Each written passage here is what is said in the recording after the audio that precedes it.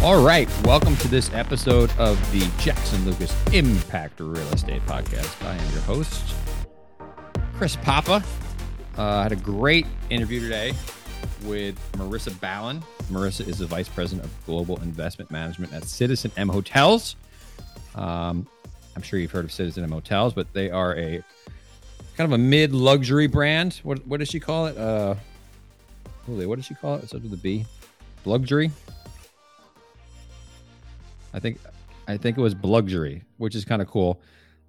She grew up in New Jersey, like myself. Got her MBA at Wharton and started in banking, and then moved her way through hospitality. And so you get to learn about all the different skill sets that have made her successful. So please listen. And as always, we love it when you rate the podcast, review the podcast, and share the podcast. So thanks so much, and have a great rest of your day. Bye.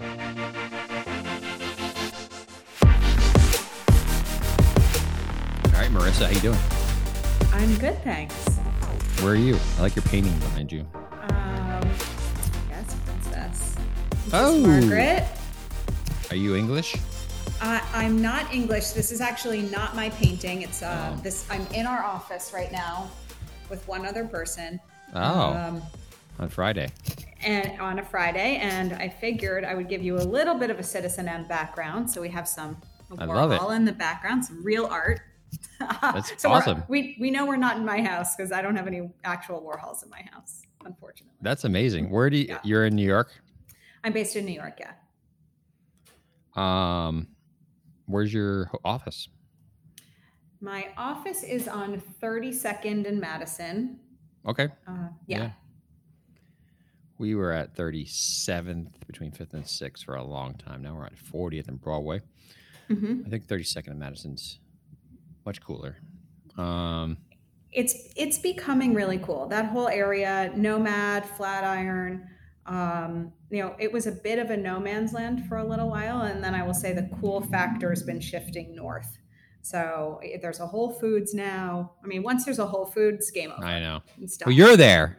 Right. And I'm here. So obviously, and Citizen And there's a Warhol right behind you. That's right. That's awesome. And then how's the weather in New York today? Apparently it is raining uptown.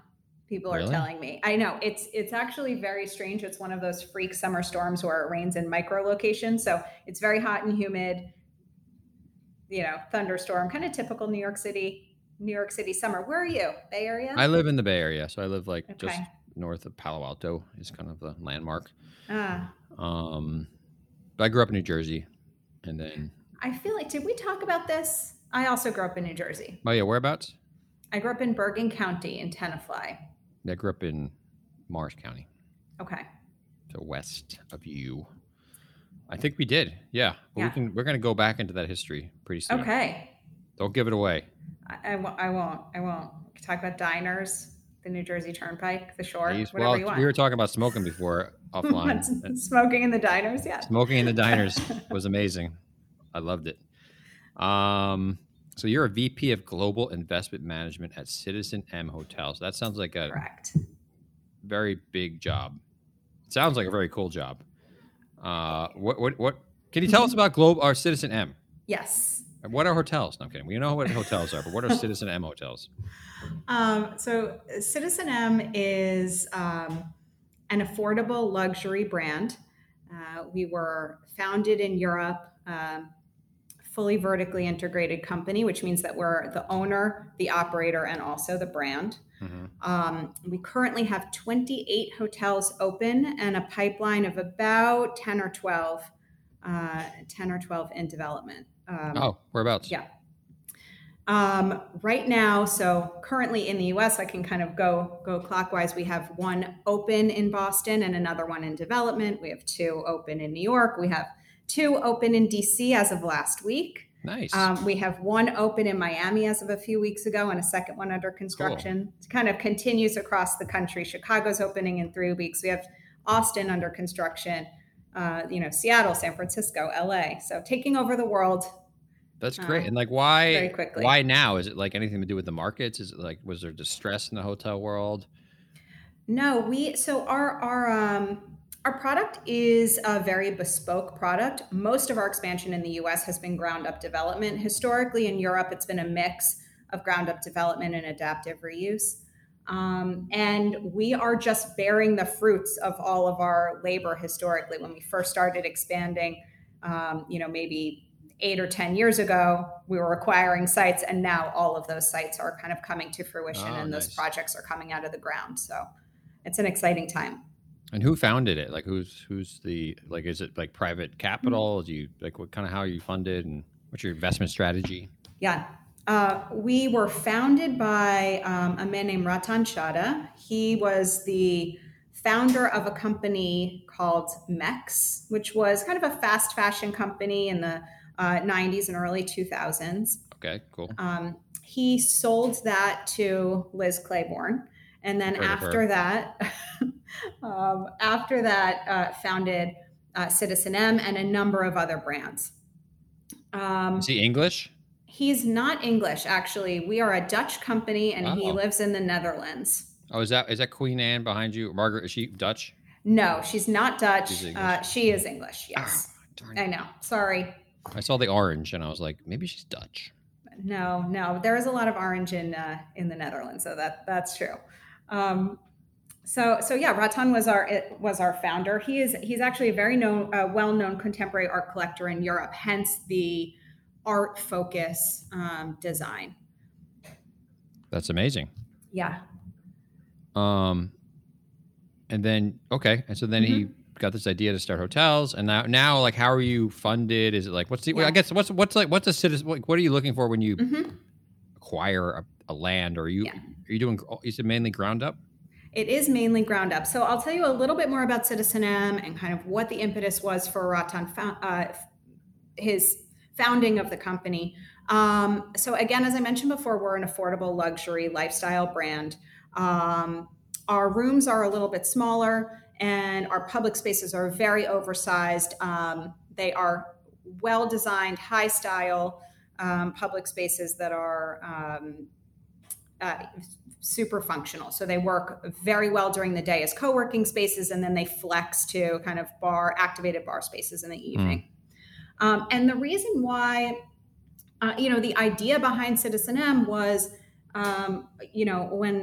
when Ratan had the fashion company, he had designers traveling all over the world, and they had a limited T&E budget, and it was impossible to find anything with style that was also somewhat affordable. Yeah. And so Citizen M was founded, and really, we like to think that we were one of the first kind of crossover brands that tried to find that white space between what was historically a W and, what is now kind of your luxury lifestyle brands and a courtyard.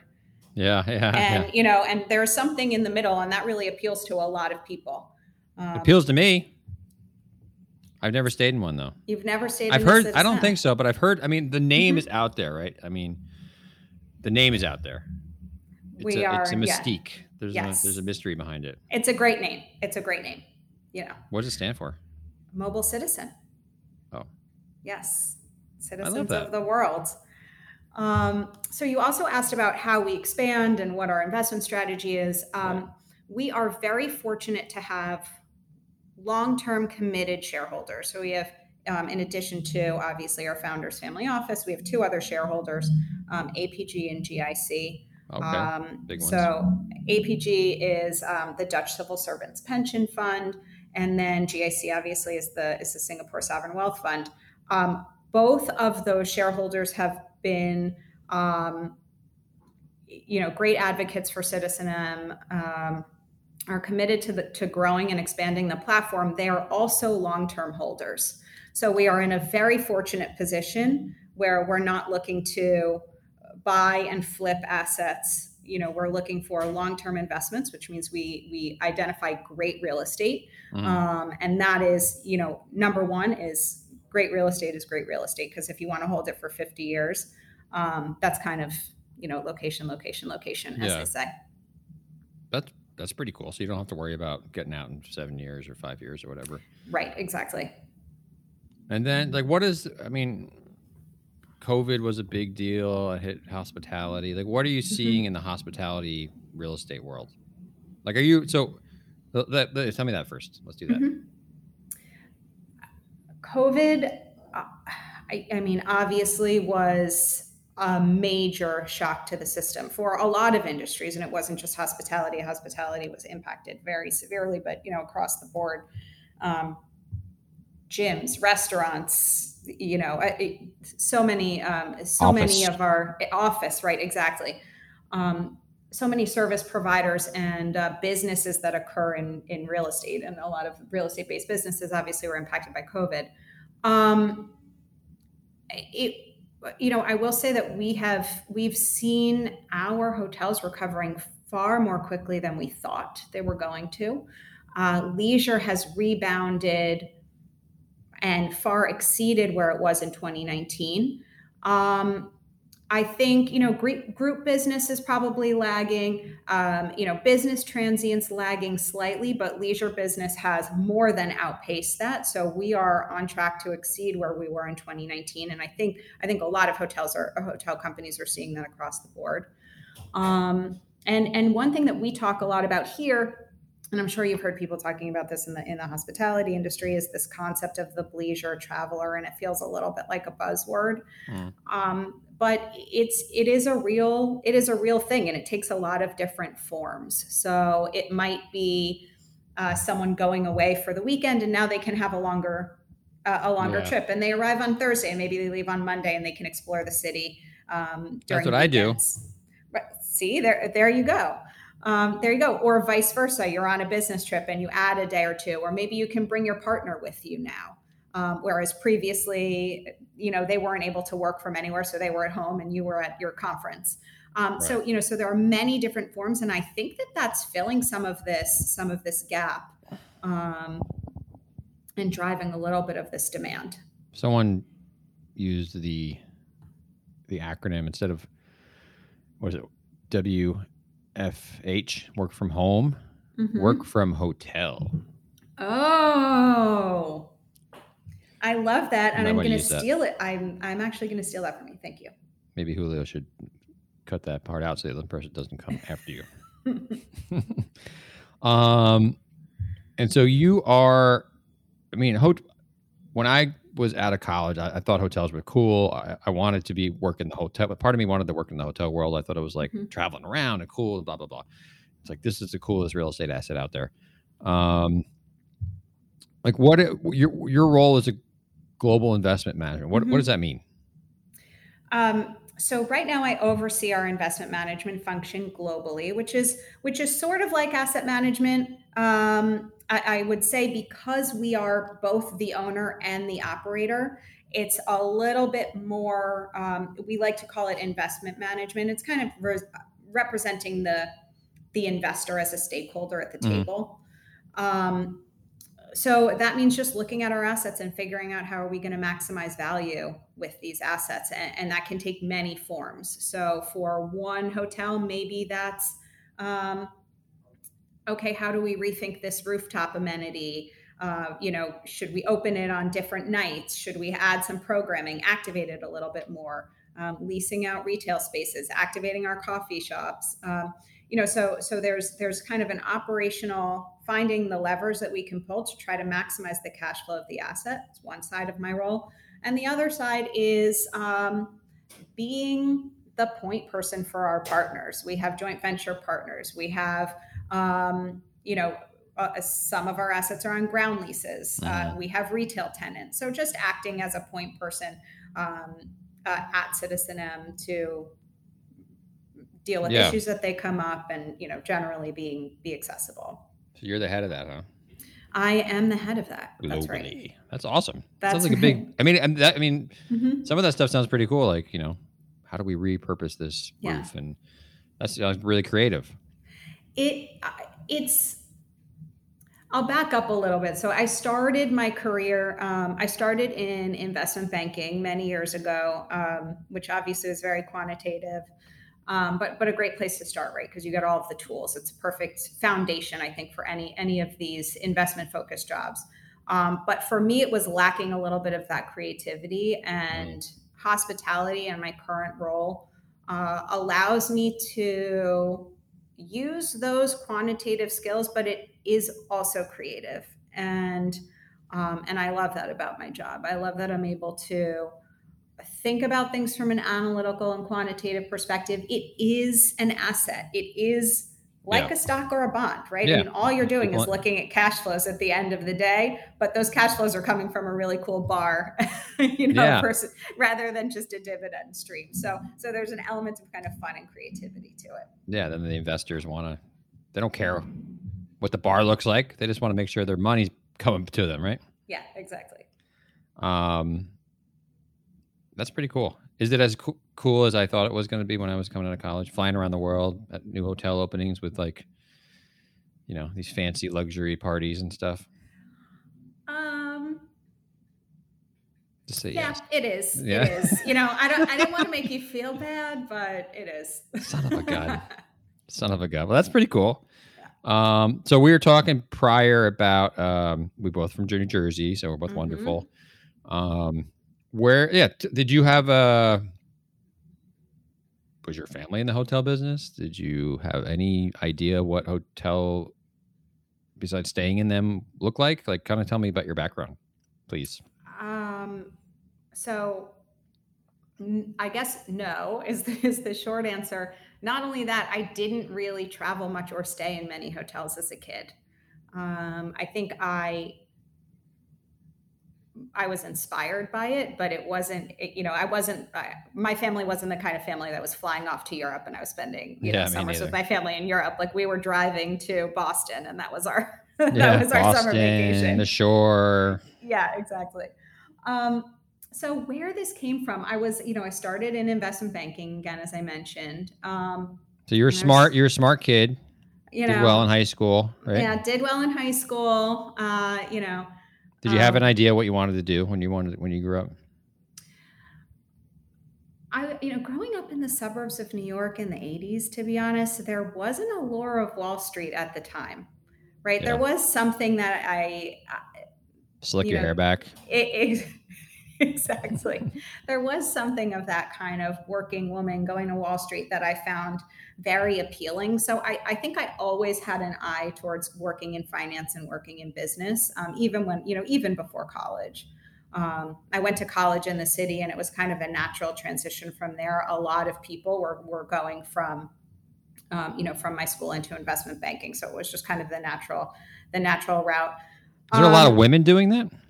There were not. Actually, let's talk about. We'll go back to the career arc. But tell us about and in hospitality, as a recruiter, I see, I place a lot of women. I've doing this 20 years, and so it's traditionally been in more of the leasing and marketing and those type of roles, not necessarily in the acquisitions, asset management type function. So, how have you seen that changed? Or how did you kind of what are you seeing now? And have you had a lot of resistance along the way? I will say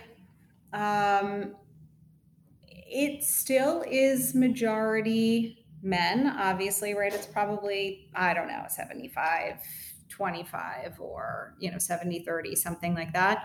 But that is a vast improvement versus when I first started. There was a time, not only in the hospitality industry and in finance, obviously, generally, where you would be the only person in the room and maybe the only person at a conference. And you could go to a conference and not see any women speaking on the panels. Yeah. And now that is certainly not the case, right? You can't walk into the NYU conference or the Alice conference and mention a woman by first name and everyone knows who that is because there's only one Jane. Right. So I think that these days it's not as unusual as it was kind of in the early 2000s when I first started working. 20 years Was it intimidating? I never found it to be intimidating. I think that there's always a certain awareness that you need to have, especially at that time, kind of pre-Me Too, just to be totally upfront, right? There's a certain awareness and a certain amount of professionalism that you need to come to the table with. so that you're creating certain boundaries and people take you seriously. So maybe there was a little bit more pressure as a young woman coming up in the industry than there would have been as a young man. But it's really just, keeping your wits about you and taking a seat at the table, kind of acting that way. So you went to college, undergrad in the city. Yep. Went to college, undergrad in the city. You did banking. Correct. And were you doing let's go through the next step here. Like, how did that, there's a lot of people in banking. Yep. There's a lot of people in banking who want to do something besides banking. There's a lot of people I talk to in banking who want to get into real estate investments or something. And they can't always do it. There's usually if someone's in banking too long, they're kind of, that's usually the problem. But first couple years. So what was your, did you get an idea of what you wanted to do? And were you, I see you were doing some lodging and the real estate team, right? In the banking world. And that's your first exposure to real estate at all? So I started actually in leverage finance. So on the credit side, and that just wasn't for me. I, wasn't excited by leverage buyouts and debt and so on and so forth. And I was there really late at night and started Googling. I don't even know if we had Google, but whatever I was doing, searching other job opportunities, and actually a strategy job at Starwood was posted somewhere, and I thought, wow, what a cool job. That's what I want to do. And that's where I got this idea that I wanted to work in hospitality. It was really from a random search. And I said to myself, okay, what do I need to do to get there? And from there, I kind of took side steps, and I think just in general, that's how career paths kind of go, right? So I knew that I wanted to work in hotels and I wanted to develop hotels, and I worked in credit at an investment bank. So how could I get from point A to point B? It was, okay, first step was I started covering gaming and lodging on the credit side, so still at JP Morgan, but kind of side step number one. All right, now I'm going to get myself some industry experience. Then, went to business school to go from corporate level analysis to an asset level understanding, kind of side step two. How did you like business school? Who doesn't like business school? I've never been to business school. Oh, it was great. Tell me you hated it. You keep ruining my day. I'm sorry. I always wanted to go to business school too. Son of a gun. Business school is great. Yeah, it's a lot of really talented people, and honestly, it's people who are joiners and doers. It's kind of a self-selecting group of people who always say yes. Right? Oh, want to go pumpkin chucking and whatever? Sure. And there's 2 buses of people and everyone's, going to Delaware to go. Did you think that you needed to do that and to get where you wanted to go? Or you just kind of were like, I don't know what I want to do type of thing? I went to Wharton for business school, where they have a really strong real estate program. And, I was fortunate to kind of have an idea of where I wanted to go and to be able to go to a school that I felt like was going to help me get to where I wanted to go. So it was a little bit by design. Could I have gone directly from investment banking right into real estate investments? Maybe. Yeah. Maybe in hindsight, but at the time it was, okay, I can go to the school. They have classes in real estate investing. So it was a little straightforward. You get to live in luxurious Philadelphia. That's right.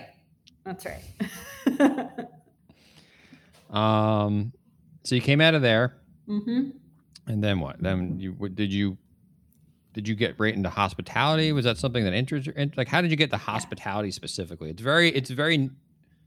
It's like there's real estate and hospitality oftentimes, right? But hospitality is a real estate asset.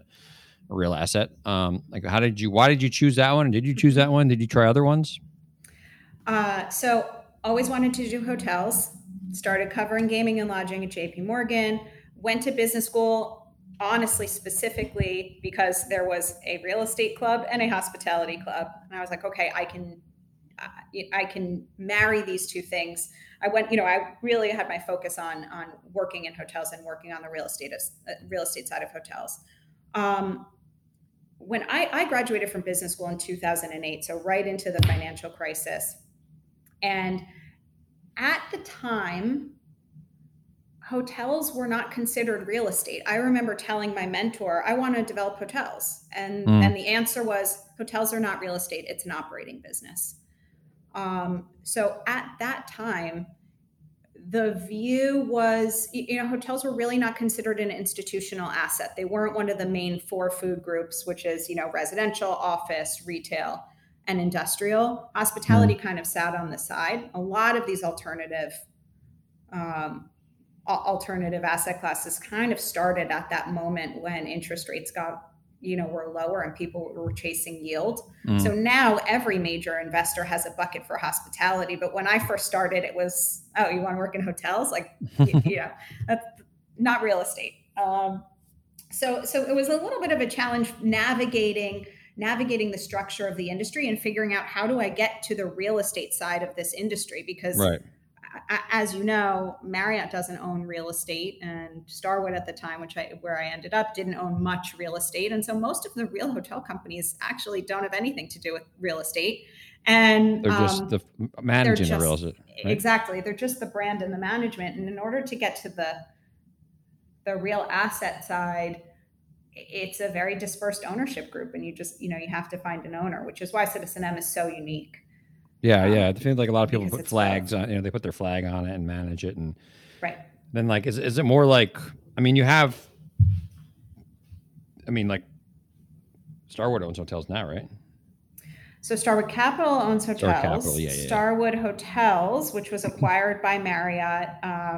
When I was there, we owned about $1 billion or $1.5 billion of real estate that we were disposing of. So that was kind of part of the real estate function there. But you can't grow very quickly owning a lot of real estate, right? It's much easier to sign a management contract and have someone else spend the money. So you learned the hotel side also from like the management side of it, right? I did. My internship, I actually did my internship in business school at the Core Group, working with Brian DeLoe and Brad Corzin. They now obviously have Proper. And that was really my first job in hotels. And I kind of learned, that's where I started, and that's where I really learned everything. Yeah. It was terrific. Again, an owner operator. So again, a very unique platform. Do you think that having that skill set, like, business school and then the operational side of it helps now? Is that kind of all led to what you do? You use that stuff now? I use everything now. I think, as we talked about before, it is very much an investments job. A lot of what I do is thinking about what the investment is and articulating that story, right? And being able to translate numbers into words and into a story that makes sense. So that's one piece of it. And then on the other side, it is having an understanding of the operations and, in order to identify what levers you have to pull to maximize your cash flows, you have to understand the operations to a certain extent. I won't say that I know how to operate a hotel, because I don't. And that is, kind of beyond my skill set, but I know how to look at a P&L and understand what's behind it. Exactly what's happening there. Yeah. 'Cause there's so many. I was just talking to a client today, and he wanted to hire somebody with kind of more hands-on real estate experience, because he's like, everyone I have comes out of like, these really high-profile places, but no one really understands the real estate part of it, so they don't really know what's going on behind the numbers there. Yeah. So that's important. And that, do you think? Yeah, I've also heard that makes people better investors and asset managers, just knowing what's going on behind the scenes there. And you probably gain a little respect from the people in the troops reporting into you, right? That you kind of know what you're doing a little bit because you've been there somewhat. I like to think that I know what I'm doing, but no guarantees. Where do you see hospitality changing? Like, it's changed. Like when we were, like you just said, like when we were kids, it was At least I remember, like, we go to like Mm. Red Roof Inn. It was just like a place to. It wasn't. It was just a place to sleep. Mm-hmm. And like, where is hospitality going these days? Mm. Interesting. You better have a great answer. I'm Yeah. kidding. It's it's such a unique industry because we've seen so much change over the last 30 years. I would attribute a lot of that to Ian Traeger and Barry Sternlicht, and Andre Balaz, kind of um, these are the people who identified the fact that hotels could be brands and created the idea of hospitality as kind of a lifestyle brand.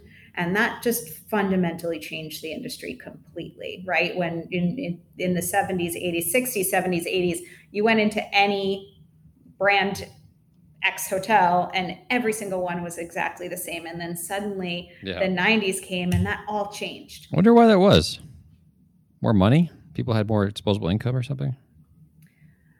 I think it was just a realization that, maybe that there was an opportunity there. I mean, I'm glad it happened. I Yeah. love staying in nice, like, cool hotels.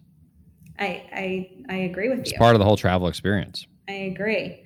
So I think it's that's kind of where we came from, and now we're at a time where, just as I said before, hospitality wasn't an institutional asset class. Non-branded hospitality was, I mean, no one wanted to talk about that, and now a lot of your loose soft brands are also institutional quality assets.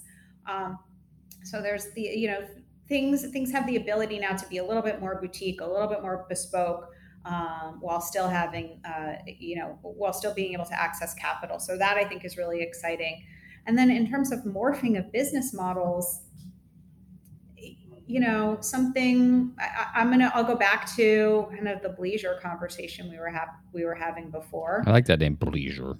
Bleisure. It's a good one. It's fun to say. I can see a world where all of these uses kind of start to meld. And this is me talking, not necessarily Citizen M, but it's just kind of my own view on hospitality. I want your own view. Right? I mean, there's probably a future where there are co-working floors attached to a hotel, and there's also some extended stay there. And maybe you're going to this space and you're going to go live there for a month, or maybe you're going to go stay there for a couple of days, but you can use the space and it's flexible, and you're working from there during the day, and you can go explore the city. And depending on your use case and how long you're going to stay, you have different types of units. So I can see a world where the blurring of lines between office into co-working, into hospitality, into extended stay, into short-term rentals and apartments, right? They all kind of start, this spectrum all kind of starts coming together. That's where I think the future of the industry is going. Was that where like Equinox and Related was trying to do with their Equinox hotels? Similar? Do you know? I do know of Equinox hotels. I mean, I think, because I know they were just trying to sell that one, which is kind of unusual. I believe that one was on the market, the one in Hudson Yards, I believe. Equinox already had a great brand. They already had a lifestyle brand, so you may as well use your brand equity and be able to capture your same customer in a different persona. They already had a luxury lifestyle brand, and then that same guest, so to speak, could then travel with them. So that's what I think they were trying to do. Yeah. Or that's, it just seemed like if they're trying to sell it, like, I guess, I don't know. I was wondering how successful it was. Mm-hmm. I never stayed there. I had a buddy who stayed there a couple times. He said it was pretty cool. Mm-hmm. Interesting. Yeah, I love the hospitality space. I guess there wasn't a lot of, like, people were expecting so much distress from this, COVID, but there really hasn't been anything, right? There has not been a lot of distress at all. I think banks were very patient. Most folks that I know of were able to just defer the payments for a little while and weather the storm. We'll see if there's distress to come. Mm-hmm. I don't know if it's necessarily going to be in hospitality, frankly, but I think in real estate broadly, as interest rates go up, there's, I mean, we're all going to have to face the music when refinancings start to happen, and suddenly your interest payments are going up, and now you have a cash flow issue, or your valuation goes down, and you have a solvency issue because you can't refinance at the same loan to value. So we'll see how interest rates really start trickling through the industry. But for now, there's enough demand that it's far outpacing any impact that we're seeing from, on the capital markets and interest rate side. Good. You're booming. You guys are growing. We are. We seem very comfortable there in your office. Probably, you said it's about 80 degrees, which is nice. But are you ready to get uncomfortable in the hot seat? Okay. Oh! The Hot Seat is sponsored by KK Reset. KK Reset is an HR management and outsourcing consulting firm that specializes in helping organizations to reset their culture, structure, and path. They do this through services which include comprehensive consultation to identify gaps and opportunities for corporate training programs, HR services, and career mapping services. They've collaborated with nonprofit, startups, and academic organizations to protect them from liabilities, reduce turnover, and preserve their brands. They have also collaborated with a number of my clients on the real estate front who are not large enough to have their own in-house HR program. So they outsource it to KK Reset. KK Reset comes in, maybe sits on site a couple days a week, and provides everything you need from an HR perspective for your firm. So it's a great resource for those shops who just maybe it doesn't make sense for them to have in-house HR function. So please check them out at kkreset.com. KKRESET.com. Yeah, it's very uncomfortable. Do you have a book and or podcast recommendation? So, I am a big nerd. Yes. And I love fantasy. Ooh. I devour fantasy books and kind of Give me an example of one. So the last one that I read was Brandon Sanderson, The Stormlight Archive. I've read almost every Brandon Sanderson book, and these books are thousands of pages. I probably read. Is it about 20. Like trolls and stuff? It's not about trolls. It's not about trolls, but close. So anything that has a lot of world building, epic fantasy, multiple books. I love that. So I've read that. I recently read Dune. I just read Dune, finished it like 2 days ago. Mm-hmm. I'm actually in the appendices right now. They're very long. Okay. What did you think? I mean, the ending was kind of but the rest of the book was great. Yeah, I agree. I'm looking forward to seeing the second movie. I thought the movie was so well done. Yeah, it was cool. But reading the book, I remember then I was out in Palm Desert for a weekend with my buddy, and I was like, I kept thinking about how this, how awful it would be to live in the desert all the time without much water. So anyways, I've enjoyed the book. It was an easy read. But the ending was kind of like, huh? What? It's like he got bored or got tired or ran out of time. Yeah, I agree. I think there wasn't enough action for me. Action, well, okay. Well, hopefully your troll books provide a lot of action. Yes. So that's my book recommendation.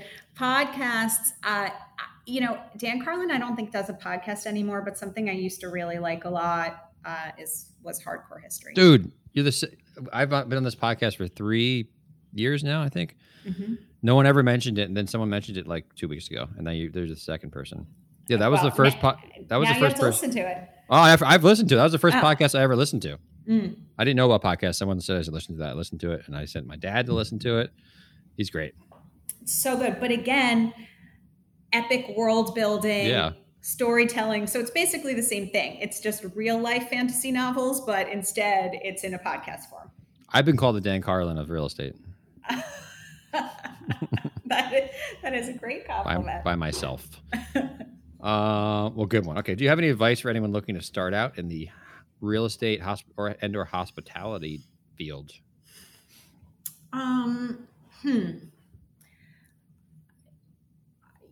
This is not really related to real estate or hospitality, but it is how I think about my career and kind of how I think about where I am today. Uh, your career is kind of like crossing a river or a stream on stones. So you start in one place and everything is kind of a sidestep to the next place, to the next place. And so just finding a way to link what you're doing now to where you want to be, you're not going to be able to go from point A to point Z immediately, right? I started in investment banking and I went, okay, from investment banking, and then I started covering lodging, and then I started doing this, and then, then I worked in restructuring during the downturn, and then I started working restructuring in hotels. And so every career step that I took was kind of a sidestep, and ultimately I got to where I wanted to be. And so I think it's just always having your end goal in mind, being open to different opportunities, seeing if there's a skill or two that will be additive to your overall story in that next role, and taking it. That's kind of the piece of career advice that I would give to folks as they're just starting out. I love it. I mean, that's kind of one of the reasons I have this podcast, so people can see that they don't have to it's not necessarily linear. It is linear, but it's not the way you envision it to be linear. Right. Cool. Good answer. How about your most memorable deal? Do you have a most memorable deal? My most memorable deal. I don't think this is throwing this one at you. So I guess there's a couple. There's a few, but the one that was probably most memorable was selling the Phoenician when I was at Starwood. Oh, cool. And that was kind of one of the crown jewels of our portfolio. It's one of the great resorts in the country. And that's in Arizona? It's in Arizona. And what Host is doing with it is it is a phenomenal. It is really a phenomenal asset. So it was just really fun to get to work on that. And what Host is doing with it was amazing. So it was just a fun, exciting deal. Right? Yeah. Yeah. Okay. Then I stayed there. Yeah. Yeah. Good times. Yeah. It was a fun, exciting deal. And it's really cool to see something that was already great, made even better, and to be a part of that. I love it. That was I love staying there. Mm-hmm. What do you look for when you hire people?